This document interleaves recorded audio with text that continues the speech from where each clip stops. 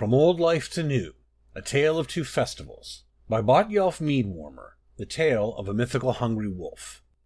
Da, why is the New Life Herald so scary? When my littlest asked this of me during a New Life festival, I laughed. I had once asked the very same question of my own Da. He said, come the fall, you should ask your Nan.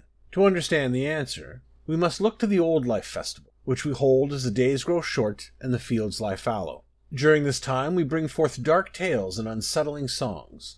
The unknown passenger tells of a cloaked figure on a ship, who none of the other travelers recall boarding. The lost fawn in the woods learned a stalking wolf killed its mother and wears her skin, but in its haste to flee, it takes shelter in the wolf's den. The midnight lodger rents a room in the dead of night, but vanishes before morning, along with the innkeeper's child. We tell these tales as the nights stretch long. Each race has variations, but there are common themes across Tamriel. Danger in the darkness, a threat to the innocent or the young, and a malignant creature that slips its way in amongst the relative safety of heart and home. But the wolf that craved the sky is the one that still makes me shiver, no matter how high the fire burns. As my Nan told it to all the village's children one long night ago, a great wolf with burning eyes once stalked the land at night. Its endless hunger drove it across the land, where it feasted on the volcanoes of Morrowind, drank the Iliac Bay dry enough to form the Alakir Desert, and used the great trees of Valenwood to pick its teeth. But the wolf could not be sated,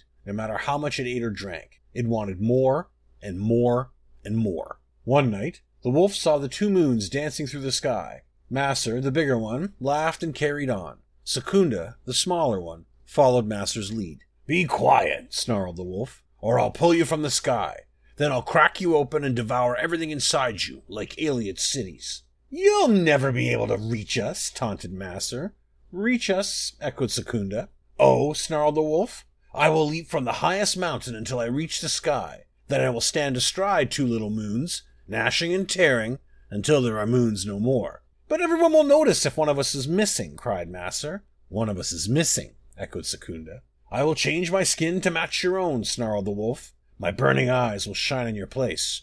No one will know the difference. The sun will know we aren't what we seem, cried Masser. We aren't what we seem, echoed Secunda. Then I shall make a meal of the sun, snarled the wolf. And after, I'll consume all the stars. You can't do this to us, cried Masser. Do this to us, echoed Secunda. But I can, snarled the wolf. And when I have gorged myself on the sky, when there is nothing left but darkness, I will stand astride the world and howl. As my Nan leaned forward, fingers extended like claws, a figure with a wolf's head burst into the room and howled. All the children shrieked. Then the candles blew out. I remember shivering in the darkness, trying not to make a sound. It seemed like forever, but it was likely only a dozen heartbeats. A soft light emerged from a lantern held aloft by my Nan. She faced the figure with the wolf's head and said, Not yet, wolf. The sun's light is too rich a meal. It will consume you instead. Then I shall wait till the sun is weakest, snarled the skin changer. On that day, I shall swallow it whole. You can try, said my Nan, her voice firm, but the sun may have other ideas. With that, the lantern flared. The skin changer howled in pain and fled from the room. For a few moments, there was silence. Then, my Nan spoke. Never forget the danger in the darkness. It can slip into your midst and drag you into the night. But light at its dimmest is the old life passing behind us. Soon there will be new life, and the sun shall herald its arrival. A good number of weeks passed. The New Life Festival began.